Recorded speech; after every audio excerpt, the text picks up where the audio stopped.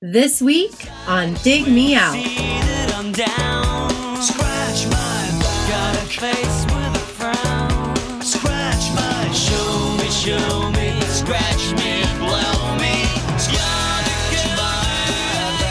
With your hosts, Jason Ziak and Tim Minichi. Jay, we're back again with another episode thanks to our Dig Me Out Union on Patreon. You can help us make the next episode happen by joining us at dmounion.com or digmeoutunion.com. Or you can make us help. Or you can make us help. You can force us to help somehow. Said that 616 times or something similar to that, and I still can't read it without screwing it up. Guess who's here, Jay? Who? He's been here. Say. He's been here, I believe, 47 times. Is that right? Or is it no, maybe it's in the 20s. I might be over. I couldn't even. I actually did a count on this because we always go over it. I had a look the other day. It's 32 suggestions, 14 appearances. Only 14 appearances. It feels like It feels like a lot more. I don't know what that means. I don't think that's I think it's a good thing because we're just so weirdly having, even though you're literally on the other side of the planet, we have probably talked to you more than we have talked to some relatives over the last 10 years. This is true. So you're like our brother from another kangaroo. Cool. So what album did you bring to us for this episode? Okay, so in the interest of switching things up a little bit, everything's been a bit power pop and a bit metal-y. So this time we have brought The Sharp with an album called This Is The Sharp. Something a little bit different, bit of a brief explosion. As you can see also, I've tried to up the ante and work visually a bit with the skivvy here to fit in. But unfortunately, I think I just look like a prick. We all have black shirts on. Oh, that's called a skivvy. Yeah, it's not really long enough. I need a bit more turtle work going on. That's a different word here. Yeah, that's not what that means. Skivvies are your underwear. Yeah, you kind of wear them as underwear, but I mean like your drawers. Your drawers. But it's warm here, so we don't need long sleeve underwear. Right.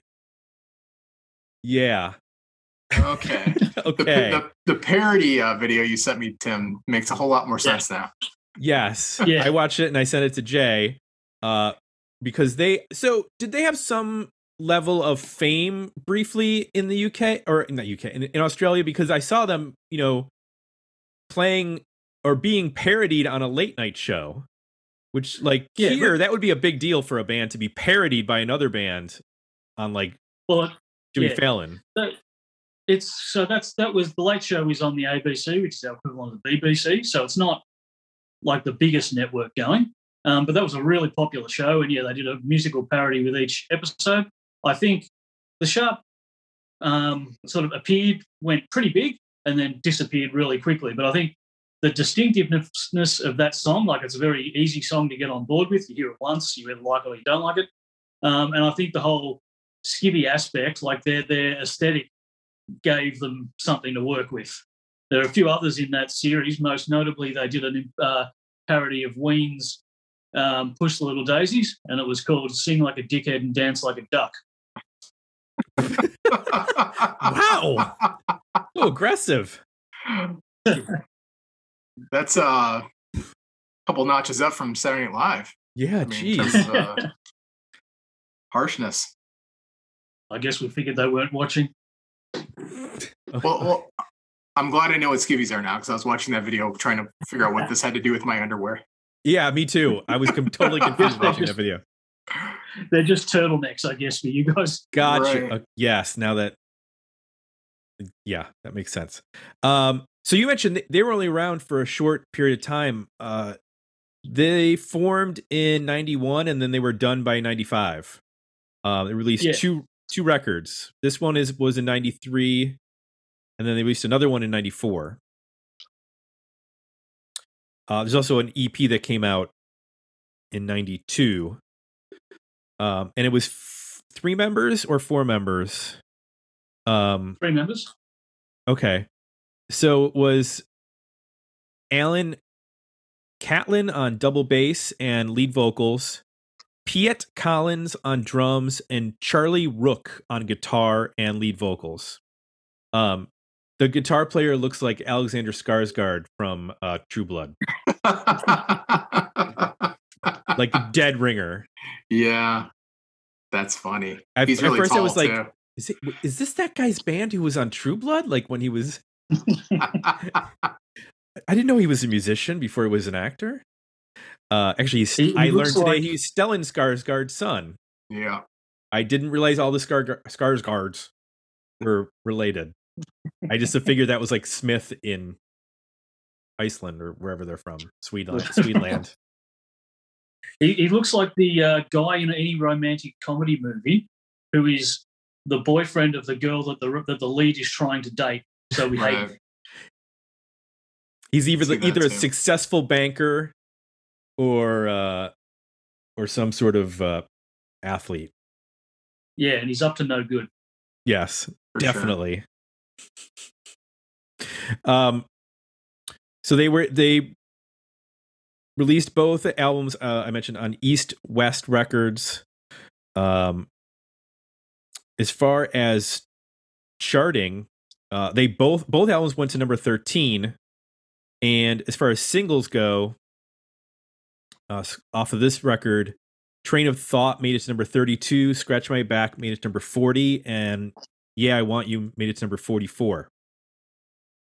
And then on the next record, Sonic Tripod, they had a top 20 hit with Alone Like Me. So do you know anything about their breakup or what happened with them?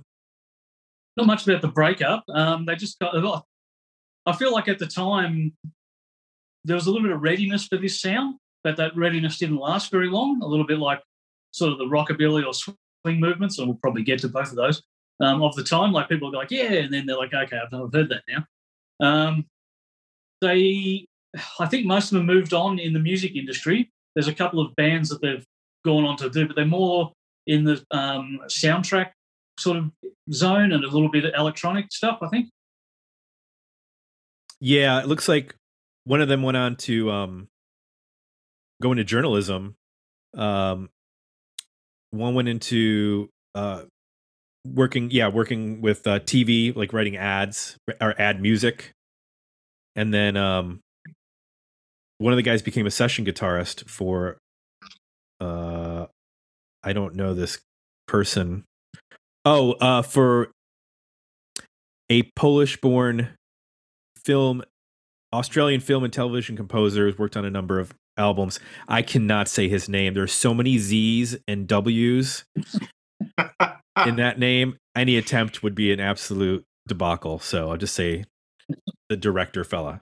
So yeah, 2 of the 3 of them went on to like industry jobs making music.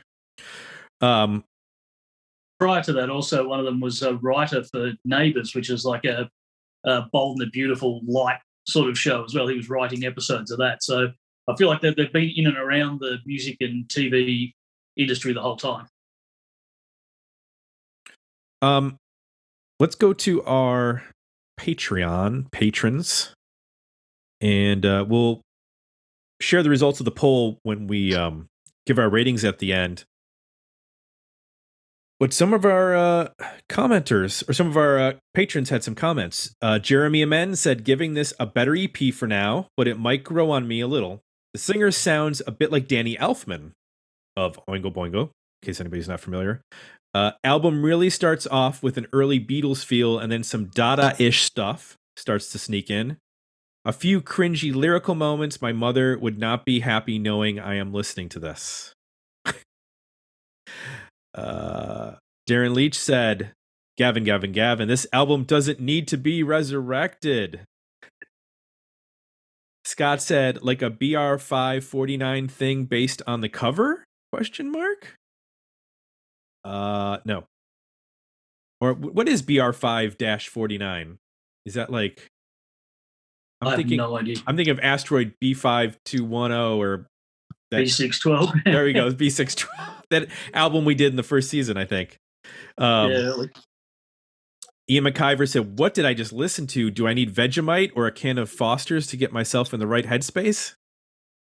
I think he's... Just to be clear to Americans, we do eat Vegemite. We do not drink Foster's. What's the beer of choice down there? I drink Stone and Wood. But I think in Queensland it's 4X, in Melbourne it's VB. But everything's kind of changing. But no one's ever drunk Foster's in Australia. That's just something we made up. They lied to us? Yeah. In advertising? No. What about the fine Corinthian leather I have in my car? But you all eat at Outback Steakhouses, right? Yeah. That's okay. Yeah. Okay. You have a bloomin' onion every day. Yeah. Of course we do. Okay. Thank you for setting that straight. Yeah. Thank you. You were crushing my whole world. We don't need to be disillusioned any further. No. I don't like hearing things I don't believe are true. So yes. Thank you. La la la la la. Nate Smith said, "Better EP. I can handle around 20 minutes before it gets sort of bland. Yeah, I Want You sounds like your boy from Eve 6. Even though this predates that band, I had to check because it's so spot on." Steve Muziski said, "What a fantastic first listen for me. Worthy album all the way. This album embodies a similar spirit to other albums I enjoy by such artists as Presidents of the United States of America, They Might Be Giants, Cake, and the Dead Milkmen. And listen, even if they are only pissing, farting around on a bunch of songs that aren't necessarily profound, catch my Skivvies reference if you can. I was certainly entertained. Here's a question for you boys. Why is everybody saying you boys? What's is something happening in the popular culture I'm not aware of? Is Kiss Me Again perhaps the unsexiest song about sex of all time? Could very well be. Great pick, Gavin. Definitely a fun change of pace. And I'm with you. This thing definitely had me smiling too. Hal Bittner said, "Interesting album and a departure from some of the stuff reviewed. I like what I heard and would give it a worthy album, but not one that I would revisit on a regular basis." That's an interesting conceit because there are definitely records where I'm like, this is a worthy record, and then I've never listened to it again. Partly because we have to listen to a new record every week for 12 years. But also because, I just didn't find myself in the mood for it again. Does that happen to you often, Jay? Is there just stuff that you're like, this is a good record, and then boom, it's gone? Yeah, sure. There's just the volume of music is hard to keep up with. I tend to go back to favorites when I have to make a choice. I do try to add things to my library, and then they'll come up in my radio station or whatever algorithm source you use. And that seems to be a good proving ground for me. Like when they come back again, like randomly, like, oh yeah, I remember this band. Okay. And then I'll go listen to them. Scarce is a good example. It came up recently. I was like, oh yeah, I love this record when we reviewed it. And then I went back and revisited the whole record. So I definitely need a prompt sometimes to remember. Yep. Well, let's get into this record. This is The Sharp, by The Sharp, released in 1993. Jay, tell me one thing you liked about this album. Well, the band and the album title don't lie. This is Sharp. The band just sounds the way they look. It's an interesting, especially for the 90s, visual and sound. I don't know that, at least in the US, that we had really anything else like this. It's not heavily distorted or fuzzy. It's not angsty. It's not really anything you would associate with the 90s, which is kind of refreshing. I think it also, it's unapologetic in terms of how poppy it is too. I think what I love is that it's poppy, hooky, it's danceable, but it's not electronic. It's not programmed. It's not drum machines. It's performance. we don't get a chance to review a whole lot of records that are danceable, hooky, poppy, and are all guitar, drums, and bass. And like not a ton of there's some overdubs on this record, obviously, but it sounds like a performance, and that is just so different. It's not 90s at all feeling to me. It feels like I'm listening maybe more to an 80s record or a current record, which was kind of a fun trip to take. There's nothing complex going on here from a songwriting standpoint, chord progression standpoint, but it's very well crafted. There's a lot of dynamics. There's a lot of changes. There's a lot of like harmonies and really clever guitar work. Some great bass playing. It reminds me more of like a band like the Knack or even like the Stray Cats than it does anything from the 90s. To try to get your head around like what this sounds like. So I just love how it is its own thing. Like there's obviously a vision for what this band is going to be, what they're going to look like, what they're going to sound like. And they pull it off with a lot of like hard work and craft, it sounds like. I don't know that these songs just came to them and like it all came together. It sounds like this really probably took a lot of time to get right and to get it sharp, get it like crisp and clean and like sounding good and actually hooky and working. So from that, I definitely appreciate it as well. You know, aside from it's a fun, accessible, dancey, poppy album, but it's also got some great playing on it. And yeah, the more you listen to it, you kind of pick up on some of that performance, especially the guitar work. So it's a quick listen.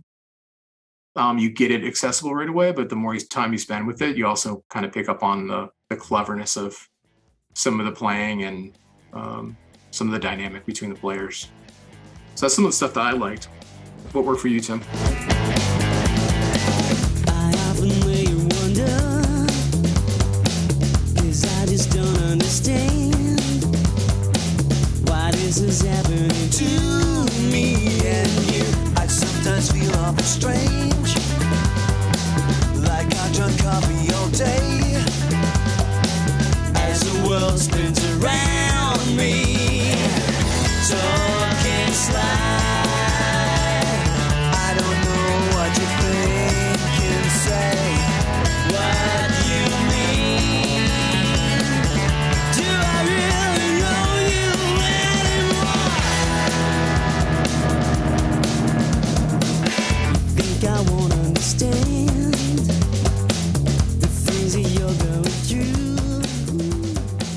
But how can I Well, a lot of the, I think, kind of late new wave or maybe like the Knack, like those sort of influence bands is like dead on with this, and why I enjoyed this because it has, you mentioned the look, the name, the sound, it all like comes together. And my actually immediate thought when I was listening to this, like almost from song one, was Joe Jackson.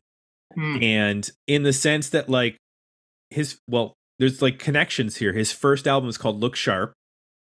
It has a cover, a black and white cover with black pants and white shoes. Now they're not wearing white shoes, but like I got this and I'm not saying that they're totally, doing a Joe Jackson ripoff here or anything like that. I mean, there's some Elvis Costello. There's a little bit of like, there's that like very jagged, very staccato rhythm, but because it's like boom, boom, boom, it's constantly propelled. So it's got that like dancey feel. And and then you mentioned what the timeline of this comes out in 93. This kind of predates when like the swing stuff would happen in like 2 or 3 years. I mean, this isn't far off from like a Brian Setzer in what would happen, a little bit later, or like even like Reverend Horton Heat or something like that. I mean, and this is a couple years before that. I know that Reverend Horton Heat was around underground in the early 90s, but like not to the extent that these bands would have been like touring together or anything like that at this point.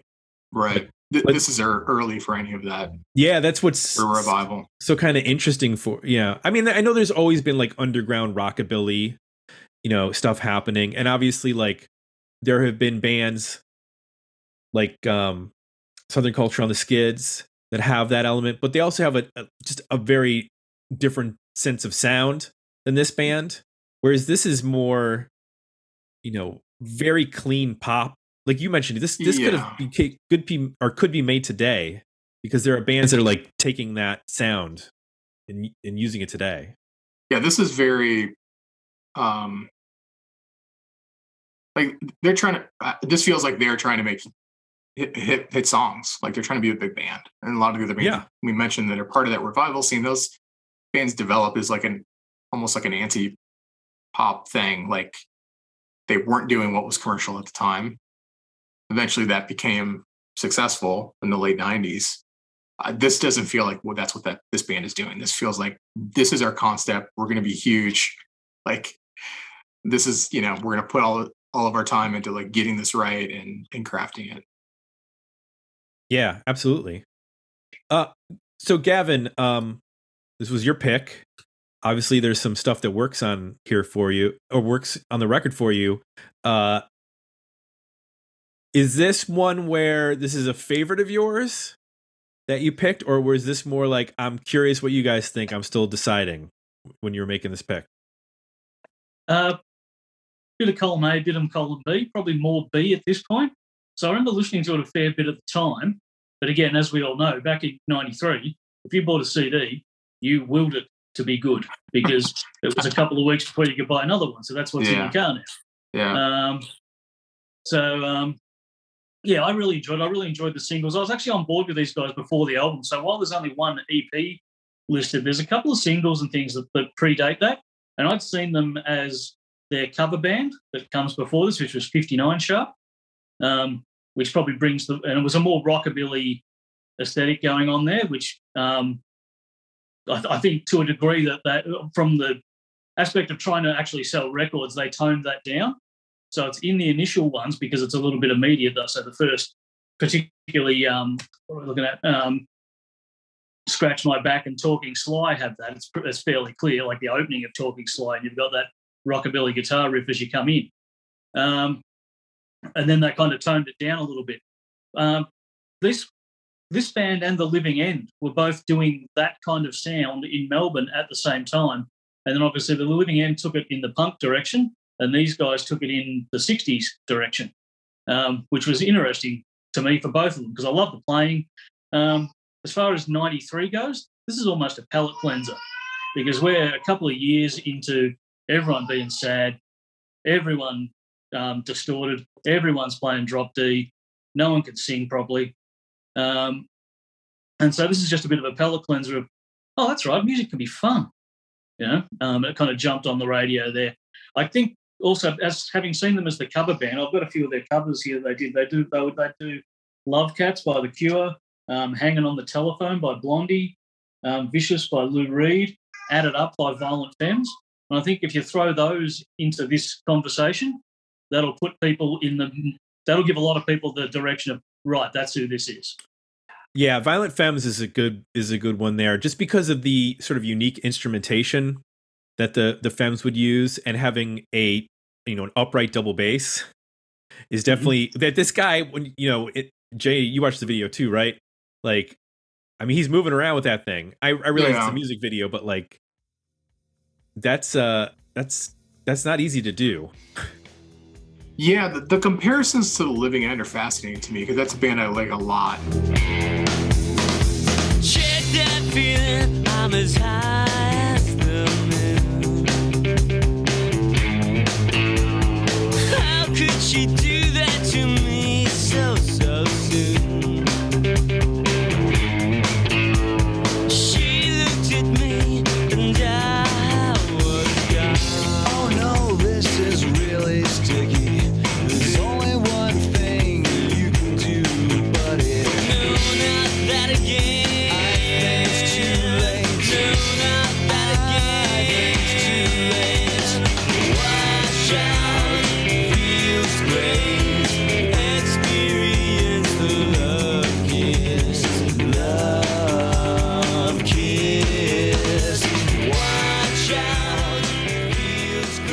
when I put this record on, that was one band that came to mind quickly, and to the point where like, did they have something to do with that band? Like, are these former members? Like, they're a song like Love Kiss, for example, the chorus of that to me sounds very similar to Living End.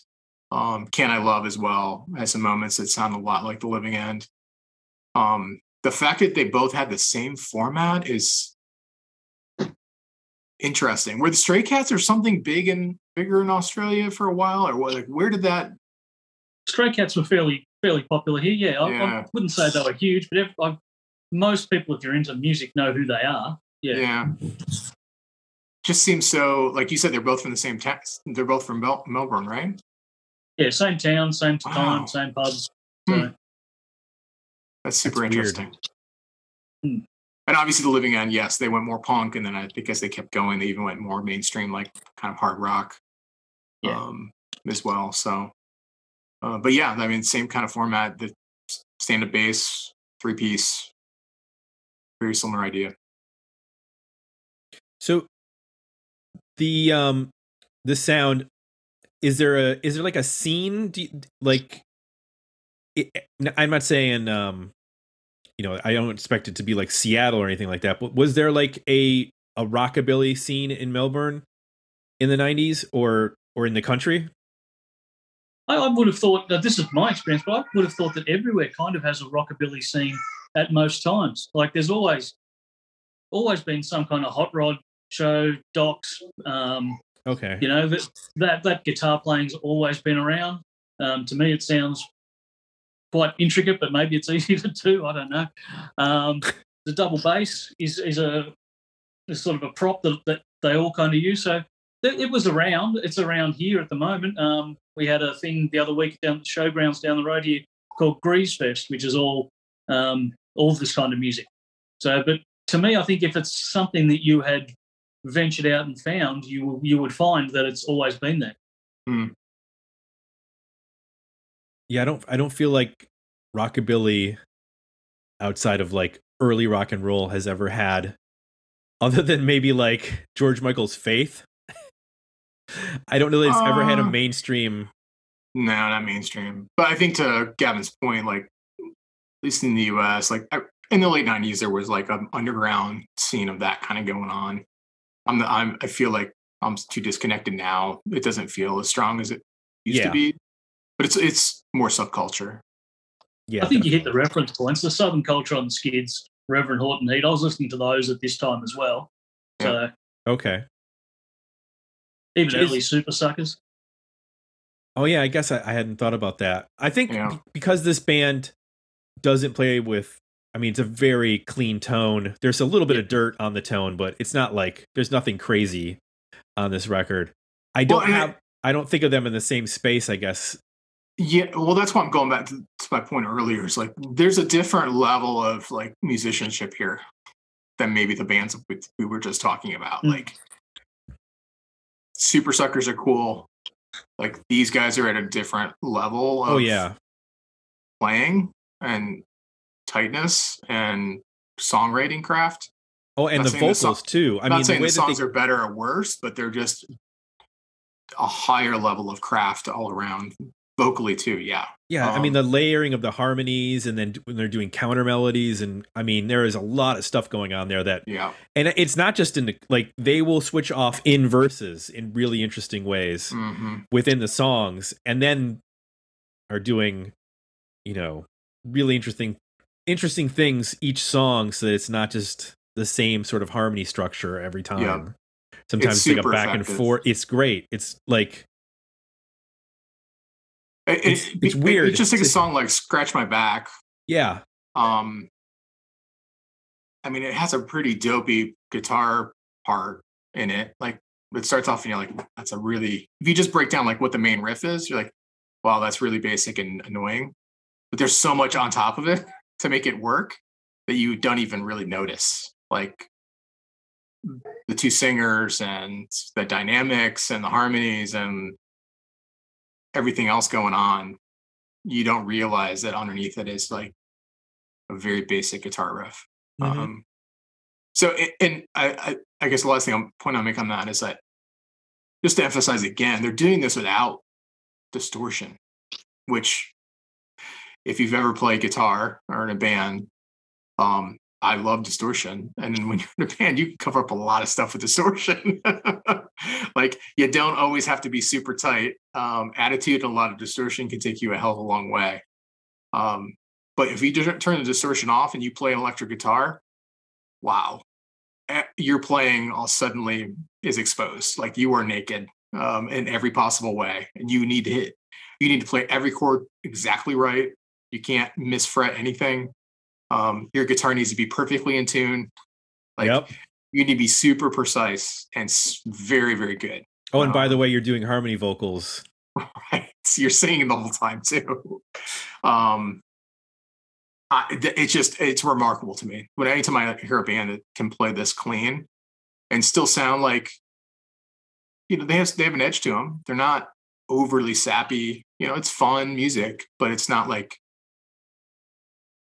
it has a little dark tinges here and there, and there's some edge to it. The fact that all that's done without any distortion really is pretty remarkable to me. Well, one of the things I like about it, and it's a similar thing to what I like about the Backbeat soundtrack, is that I'm a fan of the music of the 60s and early 70s and that, and for something like the Easy Beats as an Australian band. But when you do listen to a lot of that, even the old Beatles recordings, they're tinny and they're not, the recording techniques have improved. Our ability to capture the sound has improved. So this and Backbeat in very different ways capture the songwriting and the feel of that era, which was a little more, a little more honest, a little more fun, but brings the recording techniques, etc., into the now, or into the 90s at least, and fleshes out that sound a lot more. I think this is a very different album also. If you listen to it while you're working in headphones, or if you play it loud, I think when you play it loud, it becomes a very different album. There's more there. Like it can be very easy to just let it drift into the background and become just a pop album. Jay, is there anything that doesn't work for you on this record?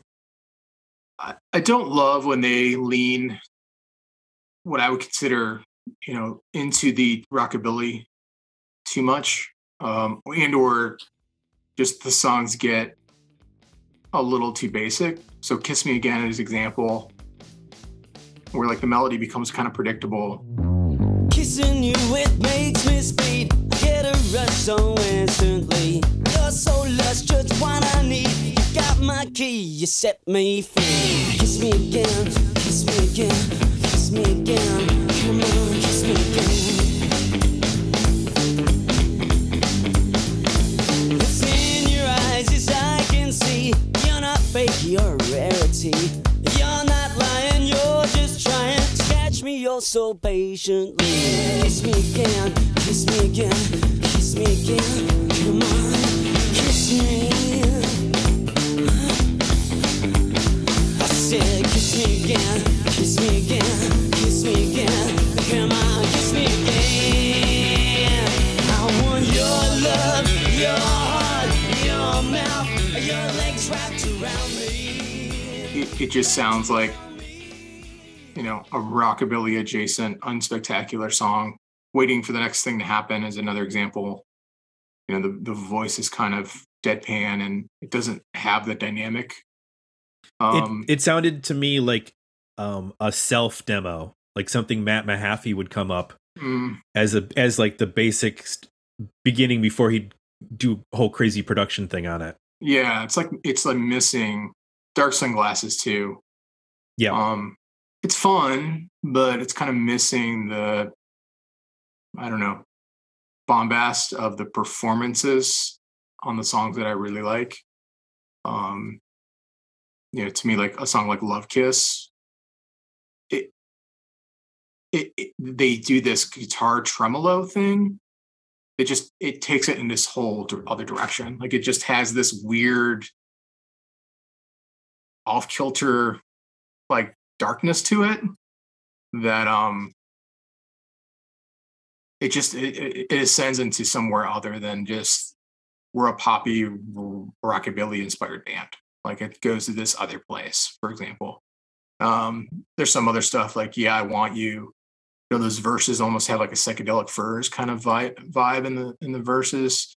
Again, going in this more dark, moody place. That's a really nice contrast to the upbeat chorus. So I like that push and pull when they find it versus kind of the deadpan rockabilly straightforward stuff, like "Kiss Me Again," waiting for the next thing to happen, "Dark Sunglasses," even "Scratch My Back" a little bit. Like, it's not my favorite song on the record.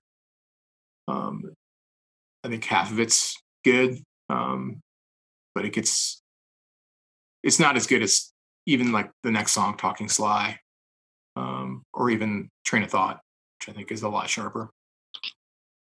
What didn't work for you, Tim? I agree with you on songs like "Kiss Me Again" and "Dark Sunglasses" that lean into the rockabilly sound. It doesn't work for me. That's just, I like this band better when they're in their very dynamic, jagged, upbeat sound. I think a song like "Scratch My Back" is fine.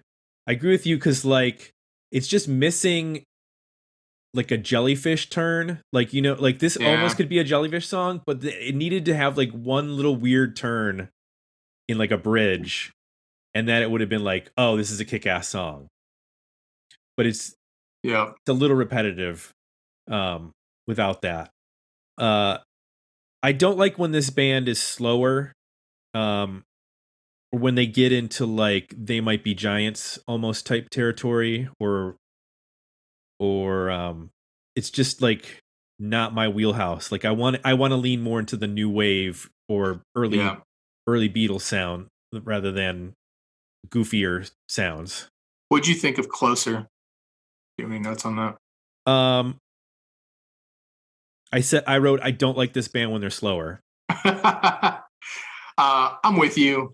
Something about that tune, I gave it cut it some slack. It felt like a bit of a like mid-album palate cleanser. To me, it had a classic kind of croonery vibe to it that I kind of forgave it. But I'm with you. I think they're at their best when they're a little bit more just slightly ragged, upbeat, high energy, little tinges of edge here and there, and not necessarily trying to write ballads or mid-tempo rockabilly tunes. Gavin, is there anything that doesn't work for you on this record? I think the pacing of the album's a little bit off. So the first three songs are far more upbeat and, I don't know, they're just fun tunes. They're more accessible to the instant, the first listen, I reckon. So those three come, they put you in a certain space, and then the album slows down and loses a bit of energy. Now, over time, the more you listen to it, as you've sort of both pointed out, a lot of those songs are actually better once you get on the other side, but they're not as easy to access. So I would imagine for most of our listeners, they probably fell away at that point. You probably need to hear this album 5 to 10 times before those other songs really start to shine for you, whereas the first three probably hit pretty instantly. I think they're pretty easy to get on board with.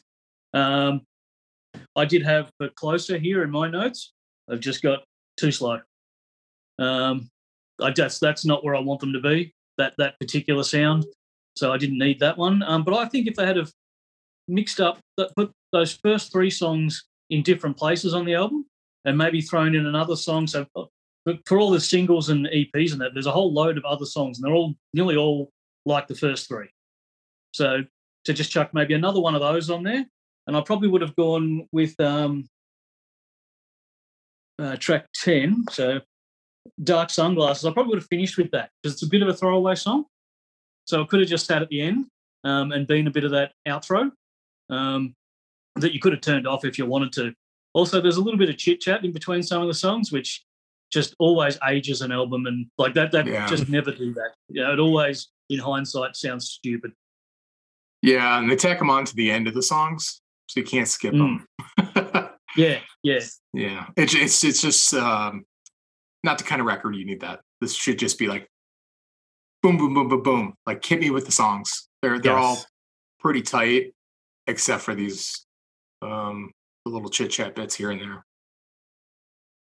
I mean, to me, this is a perfect band for a 44-minute vinyl, in the sense that like they got like 6 killer 2.5 to 3 minute songs on the first side, and then on the second side, give me a couple more, but maybe do like one weird song. Like this is the band that can get away with just like 9 perfect little pop songs, and then the last one do your little acapella vocal thing, or do a rockabilly thing or whatever. But like that was the only thing I didn't love, was the range. Yeah, I think I wanted more of the upbeat stuff up front, and then use this back half of the record to take more chances. A band that came to mind on your point, Tim, was Mink, which we can go back and listen to our review of that. And that album is so short, but it's a similar kind of concept. Like, right. There's moments where these bands sound similar, but they were doing their own thing. But just in terms of like, had an idea what they wanted the band to be, like super sharp, well-crafted songs, not overly indulgent, and it's barely probably 40 minutes. It's just 9 or 10 songs. I think the album's even called In and Out, or in something like that. And that's exactly what this should be. It should be just a palate cleanser. Yep. I don't think that this got a US release. So I wouldn't be surprised that it was never picked up. It was really hard to Google this band. I believe they toured the US with the Spin Doctors. Oh my! Oh, did they? Oh wow! Yeah. I wonder how that went. I can't get my head around this in 1993. No, this is peak Pearl Jam, Alice in Chains, Nirvana, Soundgarden. I mean, this just like even Spin Doctors was like, I don't know. It had a hippie vibe to it. It was like still kind of. Their image was kind of dirty and grimy. And Blind Melon was in that like hippie-ish space because of No Rain. Right. And this is way too like, I don't know. They're also doing things that you could describe as a little bit silly, a little bit jokey, like the Presidents of the United States and things like that.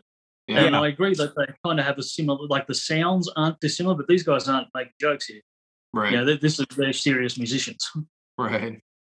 Right. And I think the Presidents get away because they were also a little grungy with that distorted bass sound. Mm-hmm. So to the average listener, they don't probably know the difference that he's playing a 2-string bass and the guitar player is only playing whatever string, 3 strings or whatever. Like that, it's a novelty. Other than the lyrics. Yeah, no, there was put into that 90. Sorry. Well, I was just gonna say there was no space for this band in the U.S. in 1993. No, unfortunately, like we were way too close-minded for something like this. But to put it into 93 speak, so we've heard many times about the Australian Triple J Hottest 100, which is sort of, I guess, your college rock radio best 100 songs of the year. This slipped in at number Train of Thought, I think. Oh no, Talking Sly, I think it was, slipped in at number 62 in that 100. And it was bookended by Easy by Faith No More and Nearly Lost You by Screaming Trees. Wow. That's the space we're in. So, I guess you could almost say the Faith No More version of Easy kind of fits this. They're not a million miles apart. Mm. Yeah, that's true. Well, let's get to our poll results at Patreon. We haven't done our. Oh no, we got to do ours first. I jumped ahead. You did. So it's either Worthy Album, Better EP, or Decent Single. Jay, where do you land? I'm still at a Worthy Album. I think even the material I mentioned, that's I don't love as a record. It works well together. It's only 45 minutes. It's a fast listen. The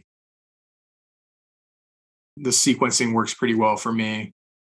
I agree. The second half is really, I think, where if you spend the time, the stronger material is. But it's a fun listen in that the first time you hear it, Like there's things you gravitate to, and you'll know right away, like, is this something I'm going to be into or not? But if you keep listening to it, and like you said, Gavin, listen to it louder through speakers, listen to it through headphones, like you'll get different sort of vibes out of it. And you'll start to, I think, appreciate some of the second half of the record even more. So I'm going to wear the album. How about you, Tim? I'm going to disagree. I'm going with a better EP. You son of a. I'm going with I have a 6-song EP, which I think really does the band very well to be at an EP length. Scratch My Back, Talking Sly, Train of Thought, Don't Waste My Time, Yeah, I Want You, and Love Kiss are my 6 songs for my EP. Gavin. Couple of things. Well, number one, for me, it's a worthy album. I'd definitely drop off Closer, and maybe one or two of the other songs without really giving it too much thought, and include, like I said, either a cover just to bring people back in, or one of their other B-side faster songs. But definitely a worthy album. One of my big concerns, I've had to pick my phone up because it's losing charge, and at this distance, in this skivvy, I'm looking like Billy Corgan. And that's not good. I could just dig straight away. Does that shirt say 0? Yeah. Man, I hated that T-shirt. Well, if you had one of those T-shirts now, you could probably sell it on eBay for $200. 0. To a Gen Zer who just likes the number 0. Well, our poll results. Worthy album, 27%. Decent single, 27%. Better EP, 45%. The people agree with me. Better EP. How could that be? Said he. In the Brant Bjork tee. Stop gloating. It's real close between Worthy Album and Better EP as we see with the poll results. So it's definitely in that space and up for that discussion. And I hope that people especially people in the US who probably never heard of this band, if you enjoyed our Swing episode from several years back, you should definitely check this band out, because I think this would be in your wheelhouse. And maybe you're just discovering the show and you didn't know we did an episode on Swing. So boom, there you go. Or if you like any of those bands from the 80s that we mentioned. Surprisingly, this type of music was being made in the 90s. Yeah. Gavin, great pick. Thanks for bringing this to us. Yeah, I thought it'd be an interesting one, a little bit different. I expected an EP. I thought most people would be a bit, what the hell? But that's kind of the point. I like to bring things that create discussion rather than just universally liked. Would you like to tease your next pick, which will be for an 80s episode, for our October haunted 80s episode? Would you like to tease that pick? Maybe get people excited to want to join Patreon so they can listen to that episode? Well, it'll definitely be worth listening, because there should be a lot of discussion. For me, it's a massive deviation from trying to find an obscure album to, like, if Nirvana is the definition of grunge to the general population, then this is the definition of early metal, early hair metal, for what most people would call it, new album, if you're sort of a bit more in the know. So we've all got to raise a bit of the horned hands and, just settle into the Devil's Number. Are we Devil's Number? I was gonna say, are we doing Dio again? Oh, we'll be paid a visit by Eddie. Oh, I see. Yeah. I see. I'm excited. All right. So we'll have a Halloween episode for our regular show, and then we'll have a Halloween episode for our 80s episode. We'll gallop back to the 80s. Yes, upon horses drawn by ye Satan. Love it. Always fun to hang with you, Gavin.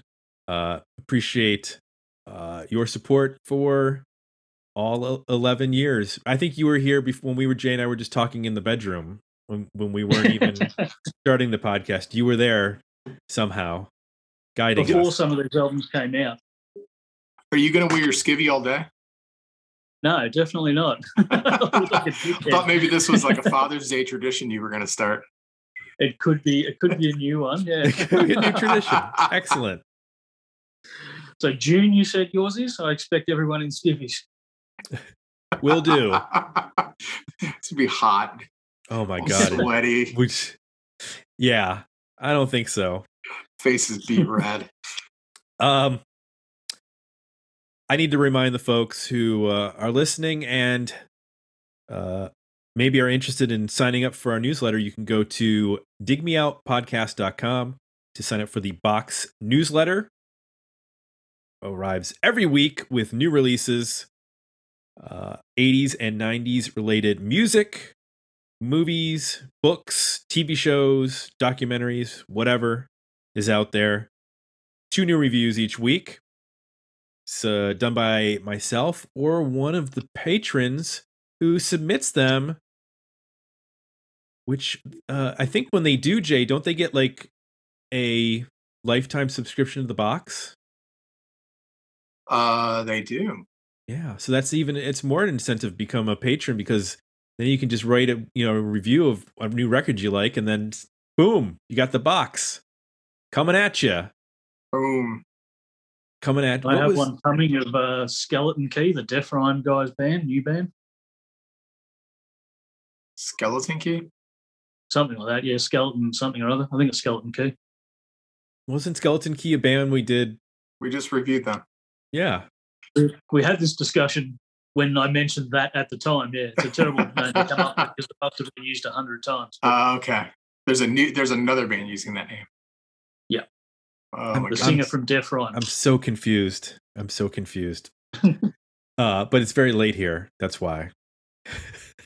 It's very early there. Well, it's not. No, it's almost. lunchtime.